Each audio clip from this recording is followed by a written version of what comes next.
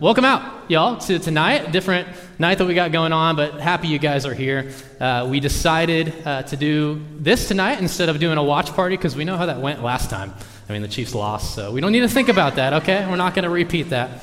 I'm Luke Hoagland, one of the directors here at The Block, if we haven't met. And we had our fearless leader, Nick, get married on this last Saturday. Many of y'all were there. Yeah, super exciting. Also, Madison, Melima, we got some of the friends. They're always in the front row. Yeah, there they are. Let's go. Yeah, oh yeah. Madison is awesome. It was a beautiful wedding.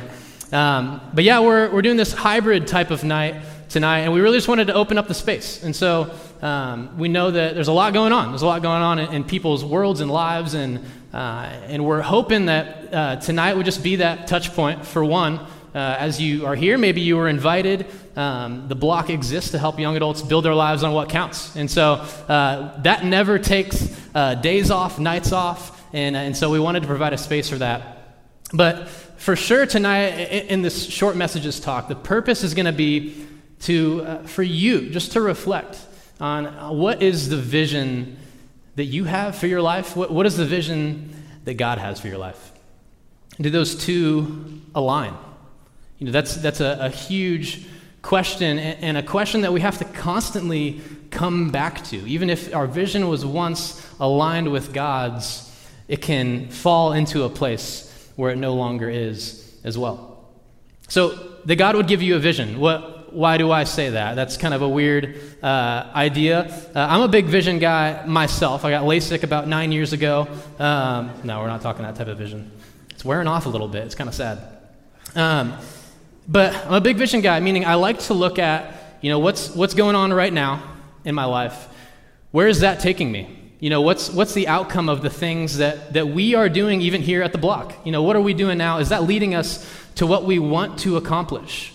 Or is it not? And I love thinking through these ideas because I'm kind of a dreamer. I love to think about what is the most positive, impact or outcome that could come about in what we are doing. There's a problem with being a dreamer, and maybe you're a dreamer, maybe you know a dreamer.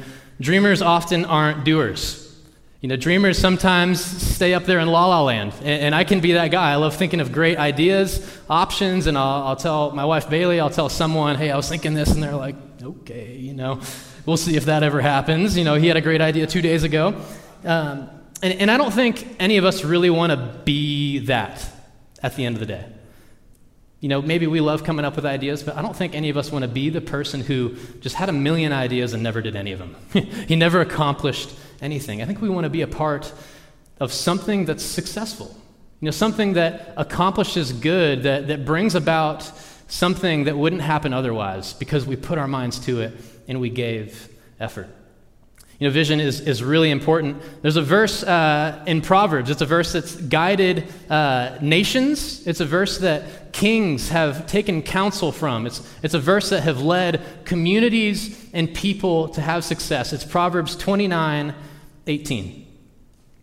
That's what it says. It says, "For where there is no prophetic vision, the people cast off restraint, but blessed is he who keeps the law." Meaning, what does it mean, if they didn't have a prophetic vision? This is, God has promised an outcome. God has prophesied the future. He knows the future. He's set the future. He's in the future. So when God speaks about the future, he's already there. He knows what's happening. And so when he's also told his people the future for centuries, for thousands and thousands of years. And so when we take our eyes off what God is doing and going to do, we cast off restraint, meaning people start doing what they think is right in their own eyes. We dream up our own dreams and we say, I'm going to do this, and that has nothing to do with what God is doing over here, and it's a dangerous place to be. But it says instead, blessed is he who keeps the law, not the law-abiding citizen, but the one who keeps God's law. They see what God has already said. They're not waiting for God to speak again, but they see God's law as what is now. This is what I need to do now. God has already told me what I need to do. We're not people who live this world and dream up these things and say, God, please bless it. Yeah, I'm going to go do this crazy thing over here. God, would you please give me favor and give me success? No, God's already told us what he wants. God's already told us what he's going to do, and he's inviting us into it.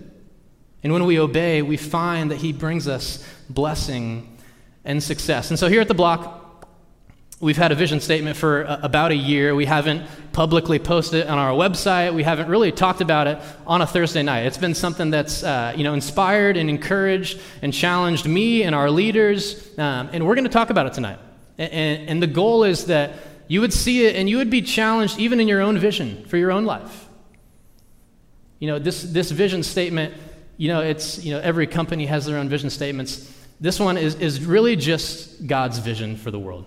What does God want to do? So let's take a look. Here is the Block KC vision statement. We make every effort to see the hope of Jesus change the world and the local church through the lives of young adults. We make every effort to see the hope of Jesus change the world and the local church through the lives of young adults.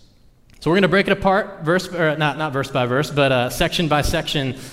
Why did we do this? There's 1,000 vision statements out there, and like all good vision statements, they kind of grab from like McDonald's vision statement. That's good. Walmart said this. Let's put it all together. We got McDouble. I don't know. We did that as well. We saw some great vision statements, and we put this together, and we're going to look at why we decided what we decided. So first, we make every effort. We make every effort. This comes from multiple places in the Scriptures. This line right here, it's in 2 Peter 1. It says, hey, make every effort to supplement your faith with virtue, knowledge, self-control, perseverance, godliness, affection, and love. These are all things that Jesus modeled. These are all things that God has called us to. These are all things that God's designed that would bring about good in our own lives and in the lives around us, and Jesus modeled them. He's not asking us to do anything that he hasn't already done. This is what we strive and make every effort for. Hebrews 12:14, also another place, it says, make every effort to be at peace with everyone and to be holy. So we're peacemakers, we're peace bringers. God's calling you to this. Is there trouble in your world? Is there trouble in your life? Man, God wants to use you to bring peace. Are you disrupting the peace? God wants to be peace through you. And there's a slew of other passages. It would be a great study if you just did a Google search and you said, where does it say make every effort in the New Testament, and just look at all of them. There's 7 or 8 places. You want to know what God wants you to do a word search on that. But why do we make every effort? Because we want to be people who are all in. We want to be people who are in the game, people who aren't on the sidelines. We talked about the difficulties going on in other places in the world, in Israel and Palestine. In America, it's super easy. It's super easy just to chill.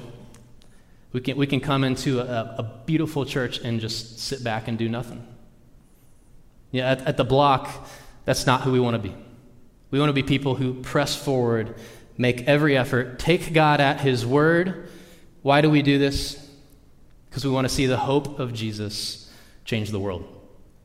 We want to see the hope of Jesus change the world, meaning we aren't mustering things up on our own to change the world. Jesus has already said that the hope of Jesus is going to change the world. It's going to have an incredible impact. Here's the deal. In this room, there were people who once didn't know God and now know God.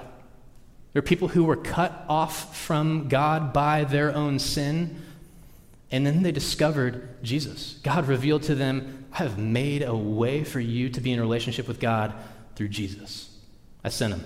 He paid for your sins. He died on the cross. He rose from the grave, and he is seated on the throne in heaven. He is in control. All authority has been given to him. And here's the deal. Anyone who believes in him has eternal life. If you just believe in him. How easy did God make it? You did not have to go, on this long journey and go find the golden key of eternal life and then you could have eternal life. God said, believe in my son. God made every effort really to make it as accessible as possible for anyone to be saved. We want to see the hope of Jesus change the world. God lavishes his love and his blessing upon people, upon sinners, and that's just because he is good. We talked about this a couple weeks ago. He is a constantly giving God. All he does is give good things. God gives good things over and over, and he gives it to us so that it would even flow through us. It ought not to stop with you, ought not to stop with me. If you feel blessed by God, yeah, I'm blessed. It's not supposed to stop with you. Who are you blessing? If all you can say is I'm blessed and no one's blessed through you, I'm not sure you're on the right path. I'm not sure you know what God wants to do with you. God wants to bless the world through you, person by person, heart by heart.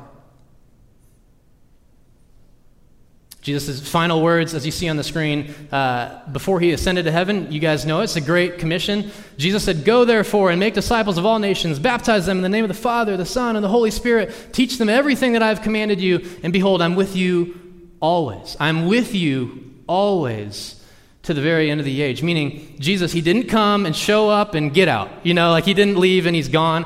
Yes, he is seated in heaven, but listen, he is here now. And for those of you who know Jesus, he is here now. Meaning, if he's here now, he's not done. If he's here now, he wants to work. He wants to use you. He wants to do something because there's more people to be saved. There's more things to do on this earth as he's redeeming and restoring creation. You see there, Acts 1:8, it says, "You will receive power when the Holy Spirit has come upon you, and you will be my witnesses." You will be God's witness, his ambassador. How is God going to change the world? How is he going to let people know about Jesus? Through you. You're his ambassador. When Donald Trump or Joe Biden sends someone to the other part of the world, he sends someone else. He doesn't send him. They represent him. You are representing God. God is making his appeal to the lost world through you, and he's changing the world, and he's bringing this change through people he is changing.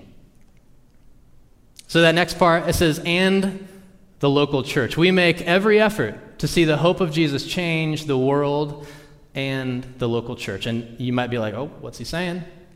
Here's the deal. We're not demanding that the church be anything that it's not. We believe in the church here at Journey Bible Church. We believe that the church is the hope of the world. Jesus set up the church in this life. He said, "On this rock, Peter, I'm going to build my church." Jesus established the church, so we believe in it. The church is the brothers and sisters of Christ Jesus. And so we're not telling the church to be anything. We not only love the two churches that we're a part of here at the block, Lenexa Baptist and Journey, but we love all local churches that believe in Jesus and preach the word and help believers mature in the faith and go reach the lost world. We love all of those churches. They are our brothers and sisters. So why? Why change the local church? And what we really mean is we need to be changed. And this is kind of like Michael Jackson man in the mirror stuff here. You want to make the world a better place? Look at yourself. Make that change. And why do I say that? Is room full of young adults, 25, 30, 20, I don't know where you're at. But you are the future of the church. I don't know if you know this. There's a life cycle, There's a life cycle. And what that means is we are in this area of life where we are about to have opportunity. We're about to have to step up and take on leadership roles, to serve in ways that have higher responsibility, and we need to be ready to accept it. If we go on lollygagging our way and the church has these spots and has no one ready to step into them, there's a problem. And so this room needs to be that change. I talk with Pastor Mike at Journey all the time, and Chad here at Lenexa Baptist. They say it all the time, and they're not talking flattery.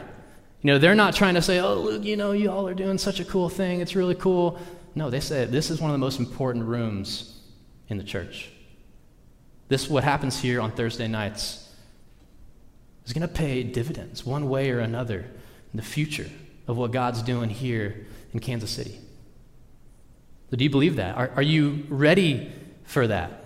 Because the truth is, the local church functioning at its best is when this room is helping to push it forward. It's when young adults are stepping up. 1 Timothy 4:12, it's on the screen there. It says, "Don't let anyone look down on you because you're young." It's a classic verse here. "But set the believers an example in speech and conduct and love and faith in purity." We are the ones who ought to set the example. We can absolutely be humble, absolutely submit to authority, but absolutely step up and set the example. 'Cause the truth is, the local church functioning at its best is when this room is helping to push it forward. It's when young adults are stepping up. 1 Timothy 4:12, it's on the screen there. It says, "Don't let anyone look down on you because you're young." It's a classic verse here. But set the believers an example in speech and conduct and love and faith in purity. We are the ones who ought to set the example.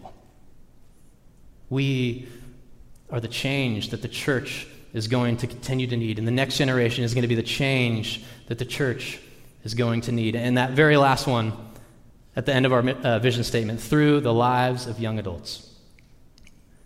This one's pretty obvious. Why did we put that in there? It's a young adult ministry, if you didn't know. And it's not a far-fetched idea to think that God wants to use young adults. You know, we're not just saying like young adults are like the cool part of the church, and so God must think we're really cool, and God's going to use us. No. Jesus himself chose 12 apostles in his 3-year ministry. Basically all of them young adults. Some of them younger. Some of them like 14. And the factor that set them apart was, man, they were willing to leave behind everything. They were willing to set their lives on the line, to surrender everything and follow a more sure vision and direction and path by following their Savior, Jesus. So you're not too young. The church is waiting for you to step up. 3 years the Block KC has been around, and that's awesome. Praise God. Raise the hands. How many of y'all have been here since the beginning? Been here since the very start. Yeah, we got some humble people not raising their hands very high. Praise God, faithful people who have stayed the course. We've gone through a lot of change. A lot of change. And sometimes change is hard, right? Sometimes change is difficult. These people have stayed the course and seen God continue to work and add to our number. Here's the deal. As we go from this place tonight, and many of y'all come every single week, I pray that tonight will be a night that changes things for you, changes things for the way that when you think about the vision for your life, where your life is headed, that it would be more in line with what God wants to do through you. So we look at that statement, make every effort. What do you need to do? It's going to take effort. This is in the Bible. I'm not telling you, go do something. Make every effort. Where do you need to serve? You can't sit back and tell God, hey, do that, do this. Where does God want to use you? How does God want to bless someone through you?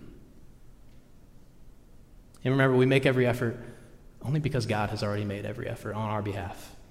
He uses imperfect people. You might be sitting there saying, hey, I can't be that yet.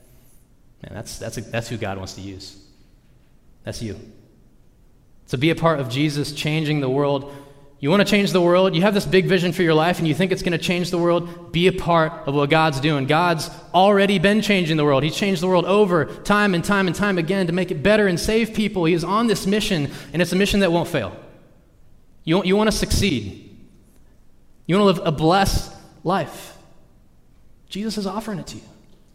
This eternal spiritual life in God's vision and mission. God desires all to come to a knowledge of him and be saved. And who in your life doesn't know him? Do you not know him?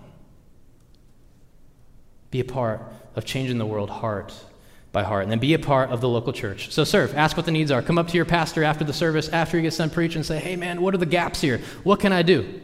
How can I serve? How can I lead? Where is the church going in the future? And how can I be a part of what's going on there? Do you need help with something that you don't have the time for in the day? Can I be a part of that?